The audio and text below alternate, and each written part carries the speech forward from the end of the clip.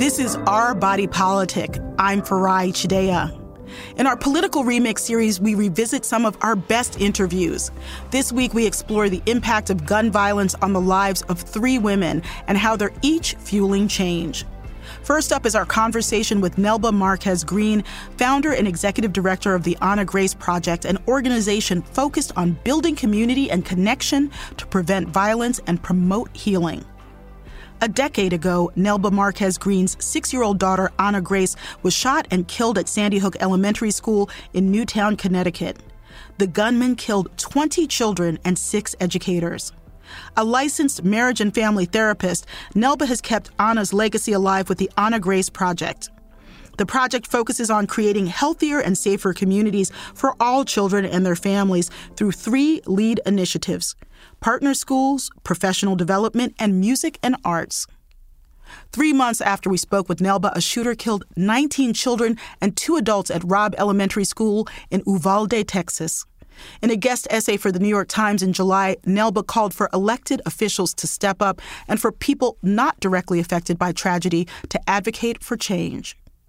The surviving families of the Sandy Hook victims are dealing with harassment, death threats, and false claims about their children, fueled in part by the conspiracy theories purported by Alex Jones. In October, 2 separate juries ordered Jones to pay damages totaling more than $1 billion to victims' families. Through it all, Nelba remains focused on championing safer communities for all families. Here's our conversation. Welcome, Nelba. Thank you for having me. You know, this is one of those things where I don't know where to start with you, because you already were so deeply involved in trying to make the world better for families and children before the tragedy of your daughter's killing. And now it just seems to me like your voice is so strong. And you were on an MSNBC interview talking about making the case to people for staying engaged with one of those thorny political issues that just keeps getting hashed over and over again with less progress than many people would like. And you said, if we're still here, you should still be here with us. Do you feel sometimes that people are abandoning the idea of keeping more children safe and diminishing gun violence? We are a culture that likes a hero narrative, number one, and a quick and easy fix. It is really, really difficult with issues like gun violence, like preventative care that includes mental health for children and families and other kinds of social programs, because it requires an investment in prevention and long-term care more than having a quick and easy fix. So yes, it does sometimes feel that way. It doesn't mean I don't understand why. So we need to consistently remind people as to what they can do, both short term while they're thinking about long term. So let's talk about the Ana Grace Project. What is it? Tell us about your daughter. Tell us about what you do today. Sure. So we wanted, in the aftermath of this, you said killing after, which I am grateful you use that language, because that's exactly what it is. And we try to soften it often to kind of pull away from the tragedy, and we shouldn't. And in the aftermath of Ana's killing, we wanted to make sure that other children who are loved just as much as her brother Isaiah, would have ways of having resources also as they experienced tragedy or came from situations where they needed to heal. So we provided mental health support, conferences, funding for many different schools. We were embedded and are embedded in many different schools, providing direct mental health services, and have done many, many things in her memory, trying to build legacy. Sometimes there are no words, but what does it feel like on the inside to have your daughter taken and then to know that you have made a choice to incorporate this into your life's work and to serve others? What does it feel like to have to stand in that space? There are many layers to this. There is the layer of having this happen to Ana and her friends and her teachers and the educators in Newtown. And then there is the reality that this is happening at the same time that gun violence is impacting so many other people in many different ways, whether that be police shootings or in everyday community violence, and that it matters that we care, it matters that we speak. So it feels often, as the parents of Ana, who was the only child who was Puerto Rican and Black in Newtown, it feels like we're standing in more than our space. We are standing in many spaces. In one of those interviews that you gave on television, you drew parallels between thinking about the violence that killed your daughter and the insurrection in January 6th. What were you talking about? What are the threads there? The sense of lawlessness that I saw in people, the cruelty that I saw, the impact and influence of white supremacy on so much of our lives that people do not want to address, that folks don't want to talk to their neighbors about. It just feels overwhelming at times. I'm glad we are focused and our eyes are fixed on beauty, because it is a way we move forward. You know, let's be real. If the person who murdered my daughter had a different name and lived in a different place, I believe he would have been identified by Child Protective Services or some other system way earlier. But when you look at evil in the face and it doesn't look like evil, it looks like your uncle, you're going to see your uncle. And that is what happened to my daughter. Yeah. And now that there has been a settlement, which you are not a party to, there's this 10th year anniversary. There's a settlement. Is this progress?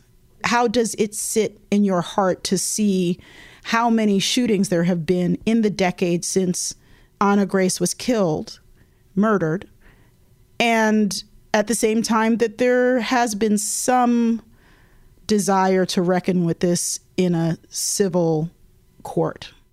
Progress often isn't linear, and it isn't clean and neat and tied with a bow. So I am incredibly grateful for this verdict, for the 9 families involved in the suit. Hopefully it will spare some other family from the same pain, or allow them to find justice in a way that feels meaningful for them should they go forward with a suit like this. So that's what this did, is kick the door down. So I'm grateful for those 9.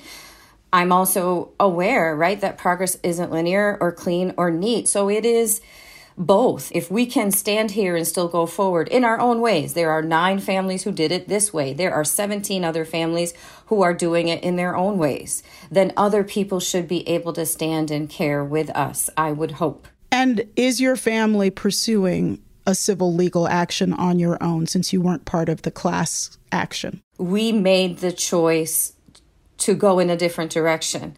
I stand by those choices, and it was just the right decision for our family in the moment. I don't think people understand how much care and support survivors need after tragedy. And I certainly hope that people don't see these 9 families and go, oh, okay, well, they're all set now.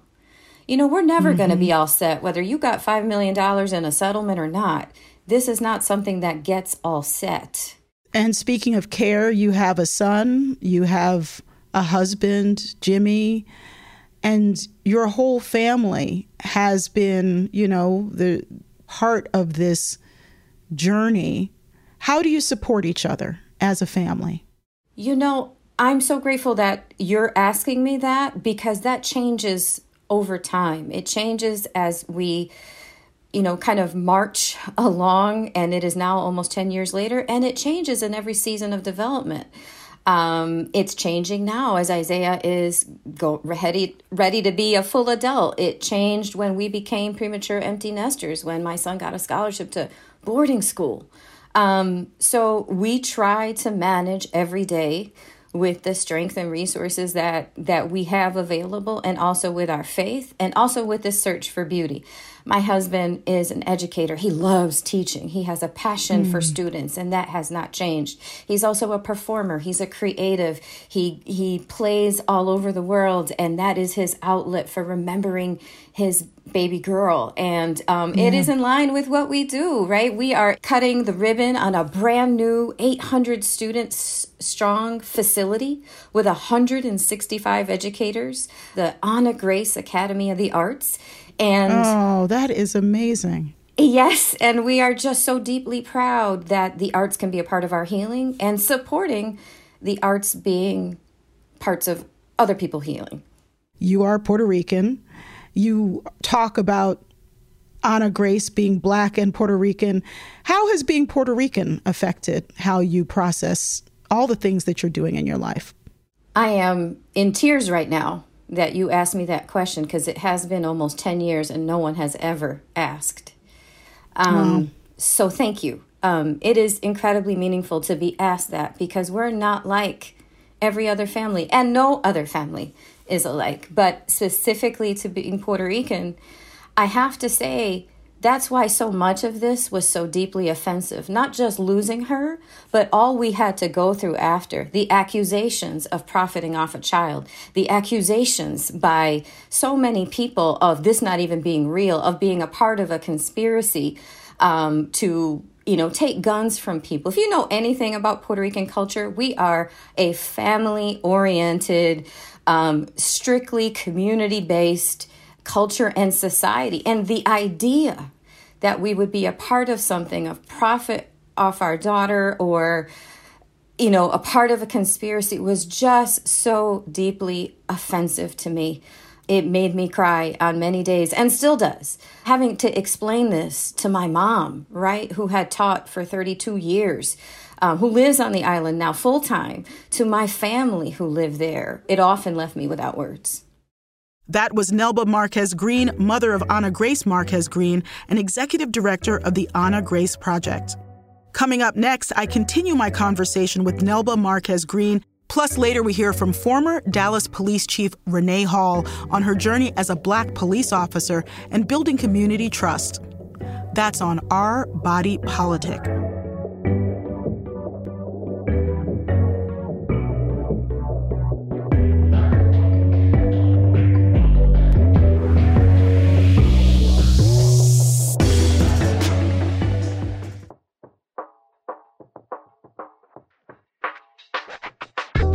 Welcome back to Our Body Politic. We're continuing our third political remix. We've been speaking with Nelba Marquez Green, founder and executive director of the Ana Grace Project.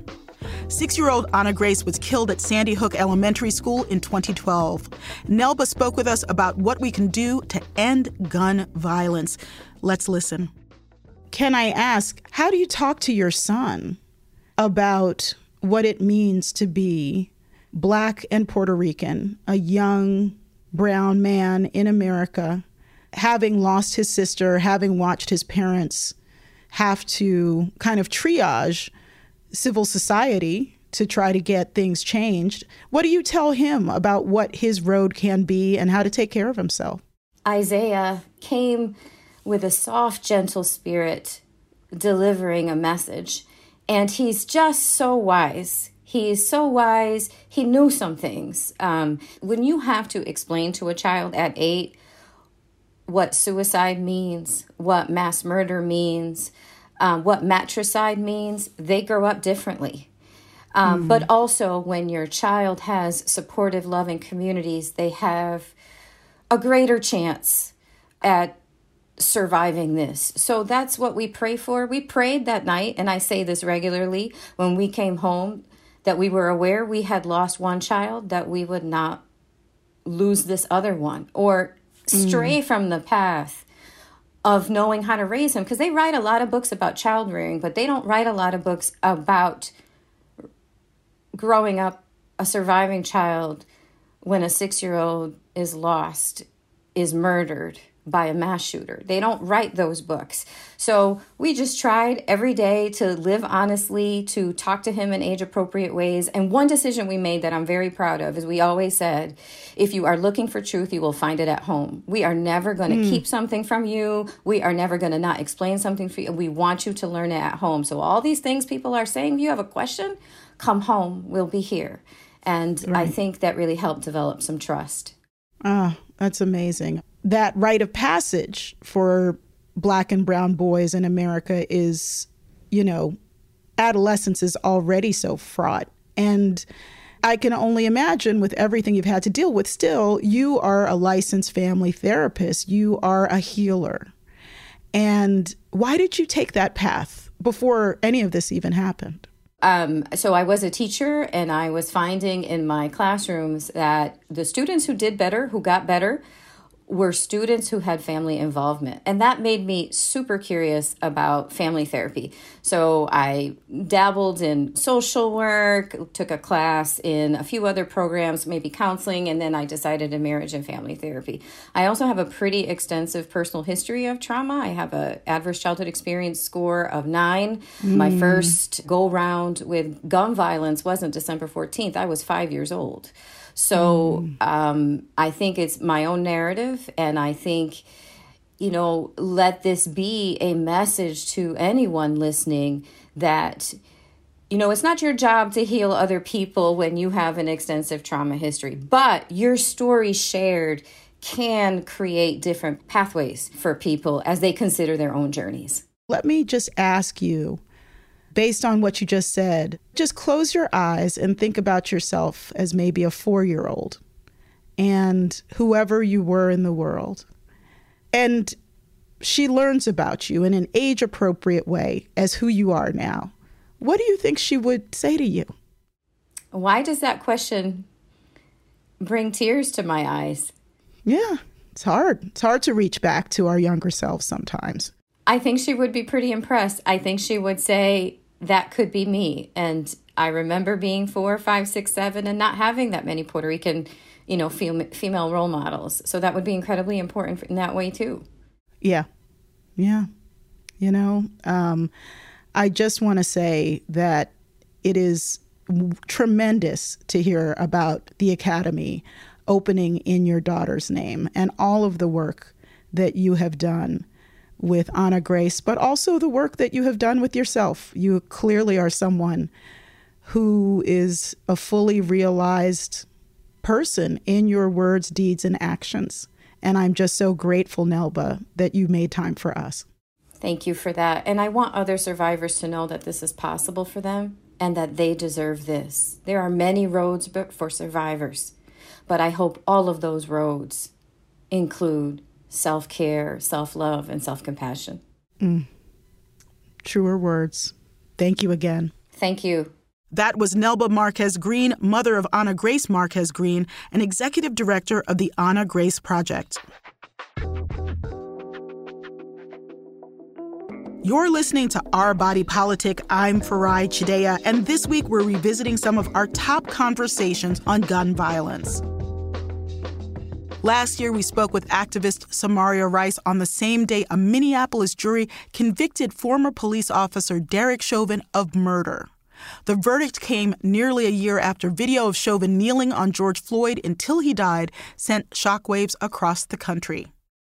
Samaria's son, Tamir Rice, was 12 years old when he was shot and killed by a police officer in Cleveland, Ohio. He had been playing with a toy gun. The city of Cleveland later made a financial settlement without admitting wrongdoing.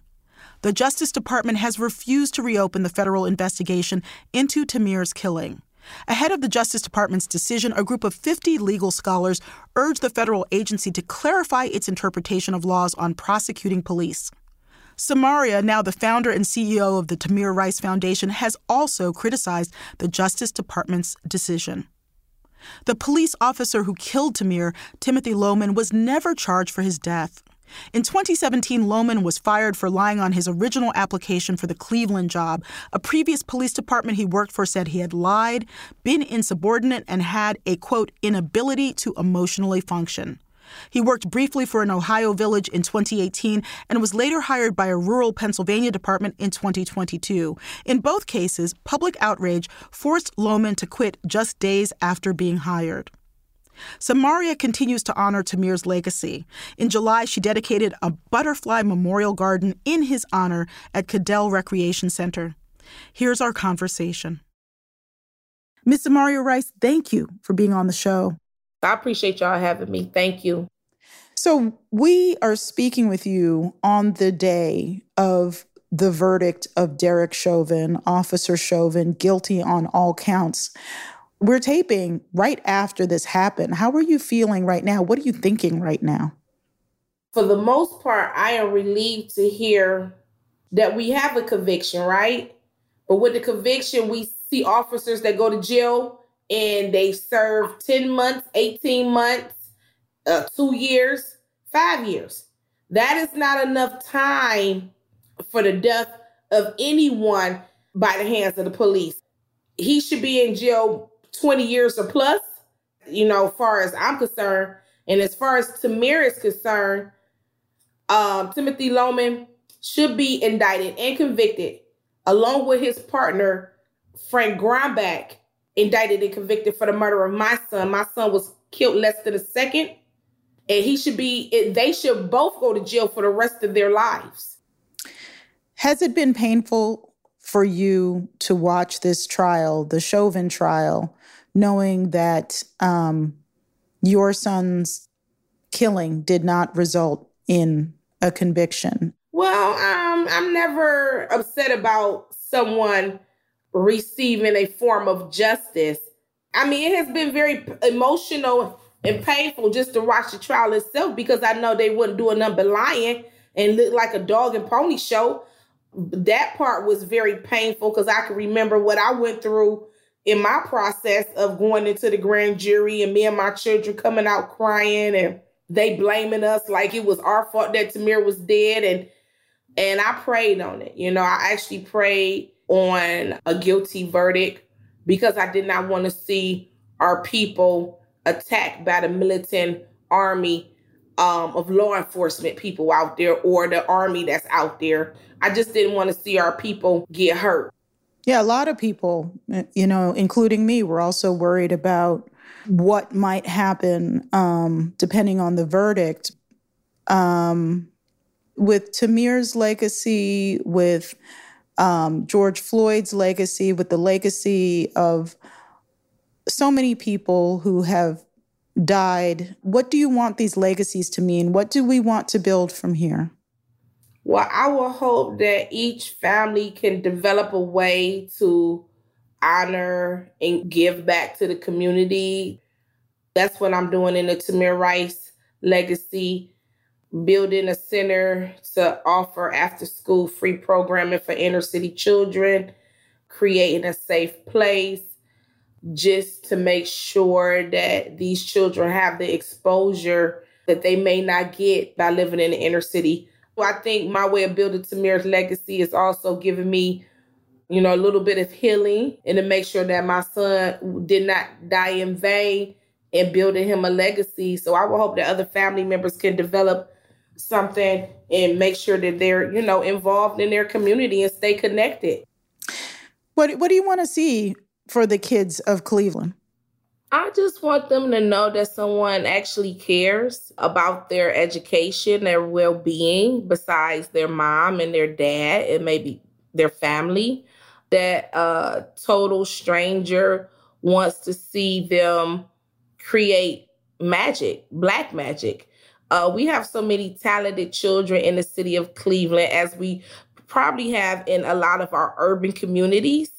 And they get overlooked, and, people don't pay attention to them. So I want to be able to create that uprise of children by investing in them, because that's what I did with my children. I invested in my children, and that's how I was able to have 3 high school graduates.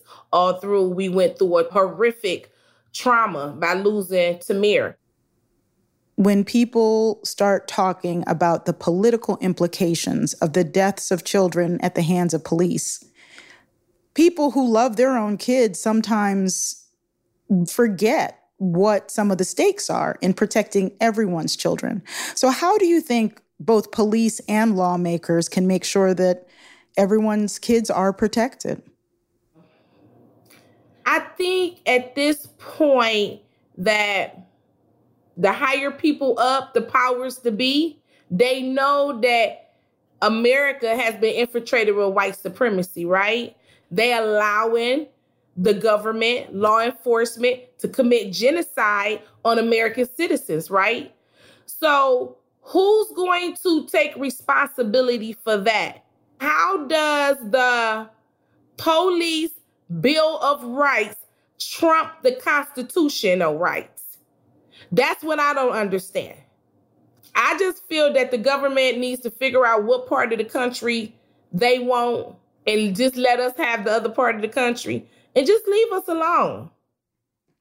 Something you said really stuck out to me just then, which is that you said, they need to give us one part of the country and take the other. And in some ways, that's what Charles Blow, the columnist from the New York Times, said. He wrote a whole book, The Devil You Know, arguing that Black Americans could relocate many to the South and control a whole block of the country. What do you think of a plan like that to sort of consolidate Black citizens in a place that is effectively Black controlled? I do agree with him. I did not know Charles Blow said that. I did an interview with him many, many years ago. And I did not read his book. But if that's what he said, to divide the country up, that way the whites can stay where they need to stay and we can stay where we need to stay, so be it. That's where I'm at with this. Because there's no reconciliation with this. There's no having no conversations, no compromising. What are we going to talk about when we have video coverage of all of these murders?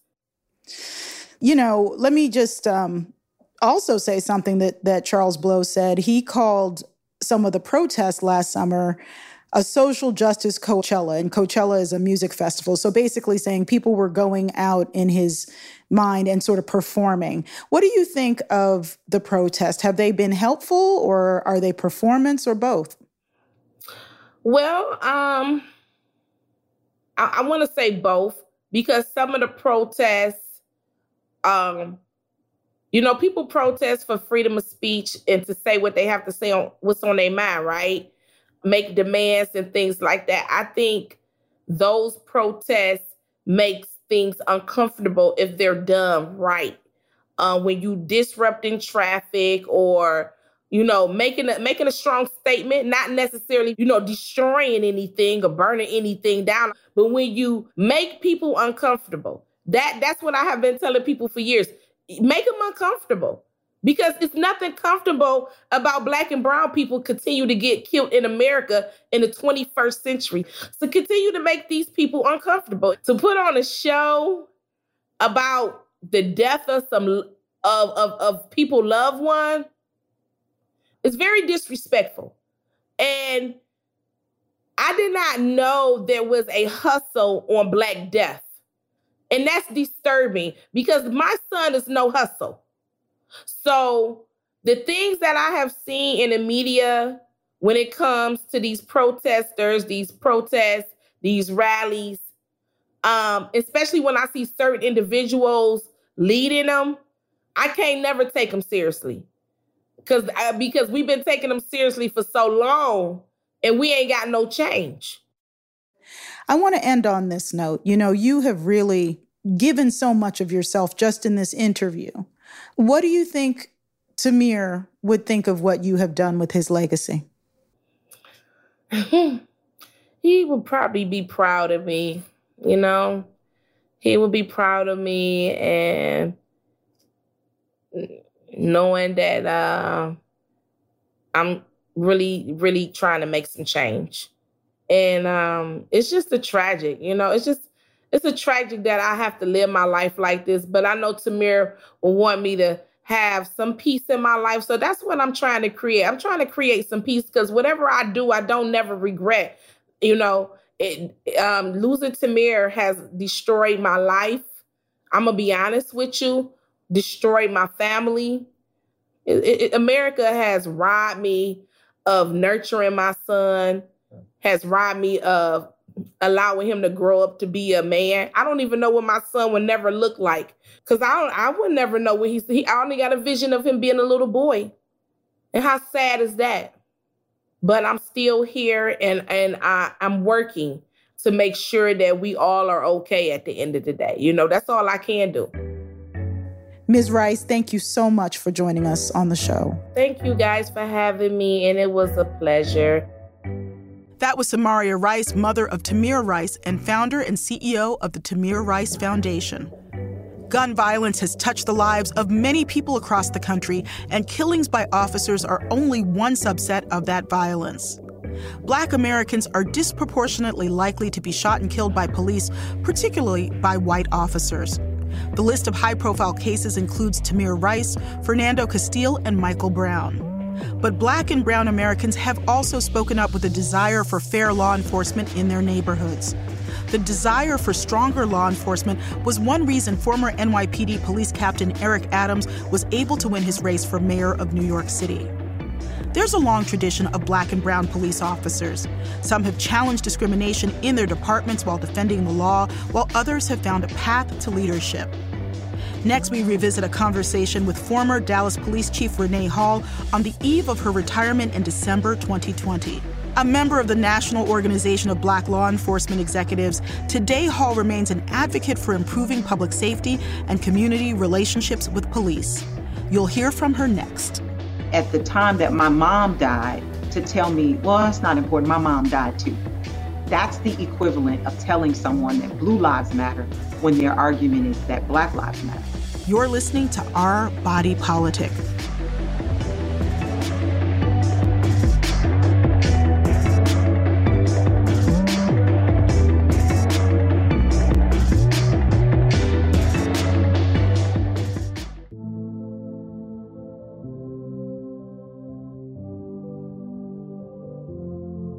Welcome back to Our Body Politic.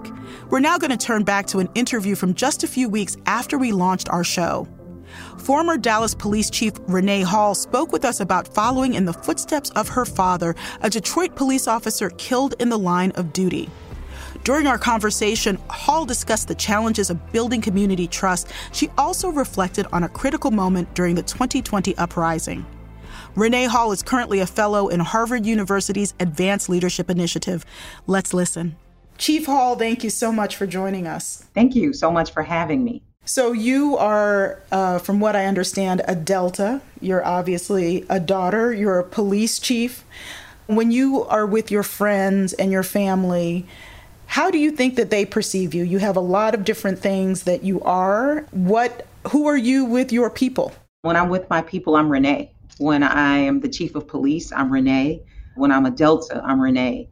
I am a child of God, and I recognize that everything that has been given to me has been given through his grace. But I do recognize that it is all given, and what is given can also be taken. So none of this defines me. I am Renee Hall each and every single day. When you talk about what can be taken, I can't help but think about your father's story, who was killed in the line of duty as a police officer when you were just a baby. How do you think of the contribution he made, and how did it shape who you are? This is a great question because I had no desire to be the police. My whole life, if you had asked me, I was going to be a lawyer. But my grandmother used to say, if you want to make God laugh, tell him your plans. And so I just believe that my father's death, I was 6 months old when he was killed in the city of Detroit. I believe now that there was unfinished work. And I just believe that all things work together for the good. My journey through law enforcement, I was elevated up very rapidly. It seemed like everything I touched, I was successful. And I just believe that was my father living through me. What's the thing you're most proud about from your tenure? This job for me has always been about community, building relationships and bringing people together. And for as far back as I can remember, there has been tumultuous relationships between police departments and community. And when I was in the city of Detroit, I was responsible for creating a community engagement program that all new recruits who came out of the academy had to spend 1 week in the community, feeding the homeless, visiting with seniors. So this community engagement program shaped and molded our new officers so that they truly understood what their role was and that we were no different than the people that we were responsible for serving. And that once you understand who people are, you have a different outcome when you encounter them. And I'll give you an example. When they were sitting in a session with some of the individuals who had been incarcerated and they were in the reintegration program, and the guy was telling his story about his life and how he ended up in prison and how since he's been out, all he was trying to do was live a better life. And everyone constantly reminded him of where he had been and who he was. And that when he was pulled over by police, the second they saw that he had a SID number, they became very aggressive to him and very accusatory. And he was getting his life together. He was working, he was participating in this program and giving back to the kids.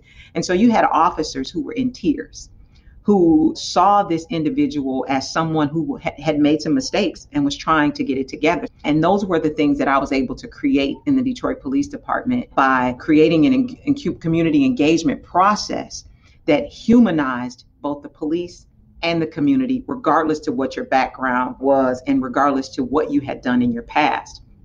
So I'm very grateful to have been able to strengthen those relationships. And here in the city of Dallas, a place that has a history of racial divide and segregation. When I arrived here, there was community groups and activists of all races, nationalities, who had tumultuous relationships with the police department. And they had been trying for 40 years to get an oversight board, someone who could put a checks and balances in place for the police department. And it was under my leadership because I was very supportive of an oversight board, had grew up with one in the city of Detroit. And I knew how important it was for building relationships and trust and legitimacy. And so alongside of the coalition, with the support of the city manager who supported me 100%, get a unanimous vote from council to have an oversight board. And all of our associations were on board as well. So I'm very proud of that, to say that is a milestone that we were able to accomplish. And it's going to move and work to build stronger, more productive relationships between our police and our community here in the city of Dallas. In your resignation letter, you talked about a series of unimaginable events that happened in Dallas, and your city has been through it with, before you became chief, officers shot in cold blood by an African-American man who had served in the Army Reserve in Afghanistan. And then, of course, all the racial reckoning and uprisings. This has been a lot. How do you make sense of it now? When I read the Bible, I think about Esther. And in Esther, Mordecai told her that she was called for such a time as this. And I believe that all that has taken place, I was the person that needed to be at the helm, because if not, then I would not have been. And so this has been a very tumultuous year. There has been events that we could not imagine. But if not me, then who? And if not now, then when? And so what God has allowed me to have is the ability to have stood in the battle, to have made decisions that I saw fit for our agency, for our city, and to make some of the most challenging decisions in the history of this country and of this city.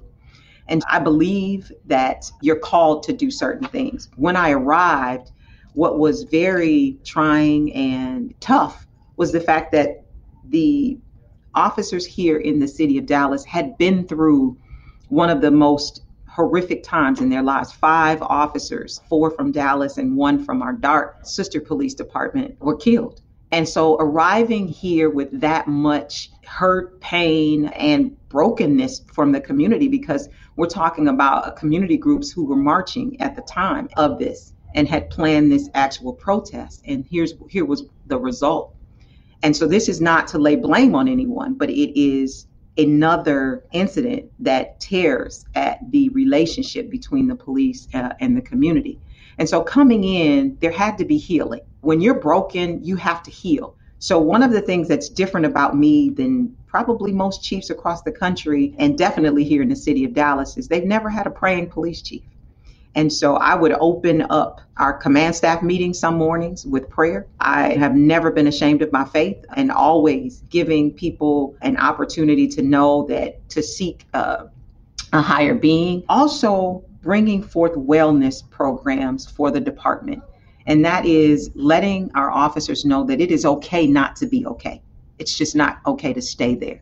So making sure that they were comfortable acknowledging if they were feeling stressed, or maybe their hearts were heavy, or if they just needed to talk to someone, and making those resources available, creating larger peer programs, creating opportunities with doctors. We have 5 clinical psychologists assigned to the Dallas Police Department, and creating opportunities for them. During the pandemic, we got very creative. We had the docs do videos to make sure that they stayed in touch with the officers and let them know we're here. And just always having an opportunity via social media. We sent out through our public information office, sometimes weekly, daily, the numbers available to our officers, because it's not just 7/7, but it's each and every day that they go out and see things that are not normal. Even when you're at war, you only see battle and killing for a length of time, a small period of time. But when you spend 20, 30 years in law enforcement, you're seeing it every day. And so we have to make sure that our officers are whole body, mind, body, and spirit. And so it was an opportunity for me to do what I believe in, and that is being holistic, praying, and giving our officers the resources that they need, that they could be successful while doing the job, and understanding that it takes more than just this tough exterior shell to do the job, that you have to own those things that challenge you. My grandmother used to say, if you don't deal with it, it will deal with you. And so I was able to, sitting in this seat, provide those resources to the officers. So I'm thankful for that. You're listening to Our Body Politic. This week, we're revisiting conversations about gun violence and policing. Let me ask about a moment that was one where your department got criticized for detaining a bunch of protesters after George Floyd was killed, I believe on the 4th night of protest, but not filing charges against them. If you had to go back in time, and this was hundreds of protesters, would you have made the same call? And why did you make that decision? So that night, detaining those individuals was about order. It was about law. And it was about maintaining the safety of the officers who were present, the city as a whole, our community members and businesses. And that decision was made because those 700 protesters went on a bridge where that was an actual freeway.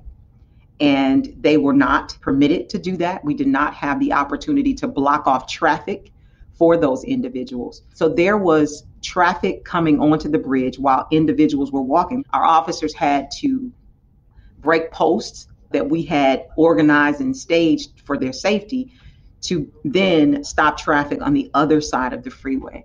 This was a crowd who had determined that they were going to break the law. And it was clear direction prior to that if you break the law, that you were going to go to jail. There was civil unrest in the city of Dallas like we had never, ever seen over the last 3 days. And we were just not having another day of that.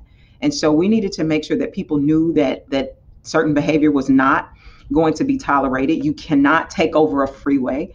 It is unfair to the individuals who are trying to get to work, pick their children up from school. Whatever your required activity is, we just don't have the ability to stop that progress. And that was breaking the law.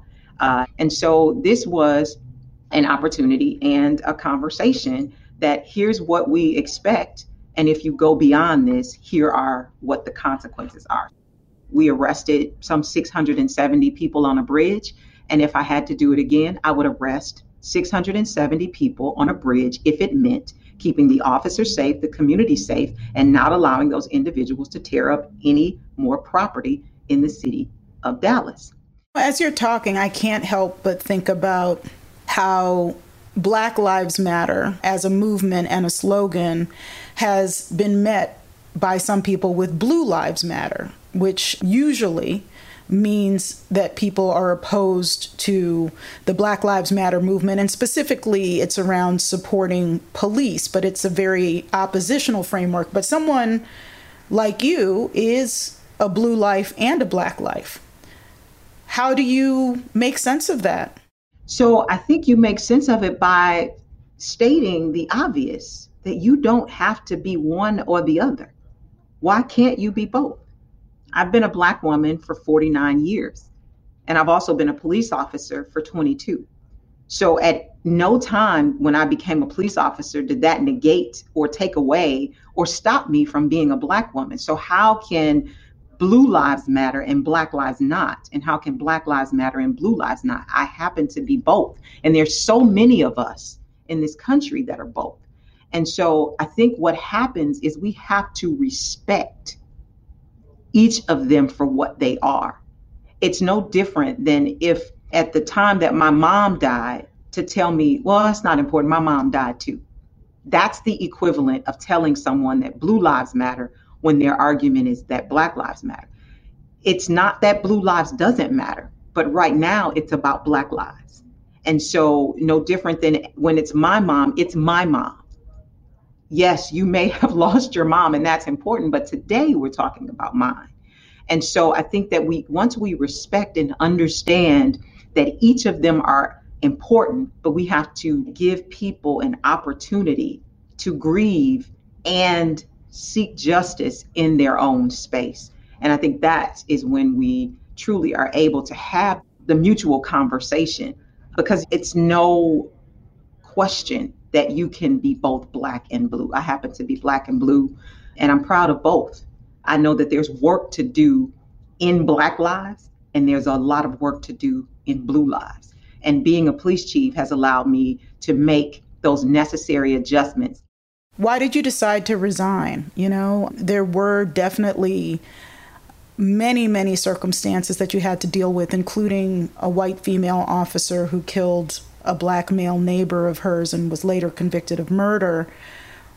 What was behind your decision, since you are so committed to this work? So I think every police chief makes a decision when it's time to move on and do different things. The average tenure for any police chief is about 3 to 5 years. After 3 years, I'd had a lot of opportunities. People had approached me for other jobs. And it was just at this time where I felt like it was time for me to take my position, take my voice, and take my passion to another level and to do something different with that. I'm very happy with that choice.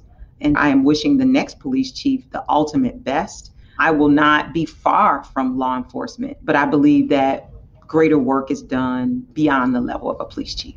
If you could have the Dallas and the America that you wanted, what would be different? One of the things that I think that is truly important is a united country and a united city. We seem so divided. So if anything, I see us coming together because we all have one common goal, and that is to live in a world that's free of crime, that we love each other harmoniously, that people are able to go to and from in their day, raise their children, put their kids through college, and just live healthy, whole lives. And I think that's first done by us understanding how important it is to be united at one level. I'm not successful until everyone is successful, and especially everyone who looks like me successful. And if I had my perfect world, there would be neighborhoods where everybody lived. It wouldn't be south of I-30 is Black and north of I-30 is white, and east and west is Hispanic. It's not realistic. It keeps us divided on so many levels. And a house divided against itself will never stand.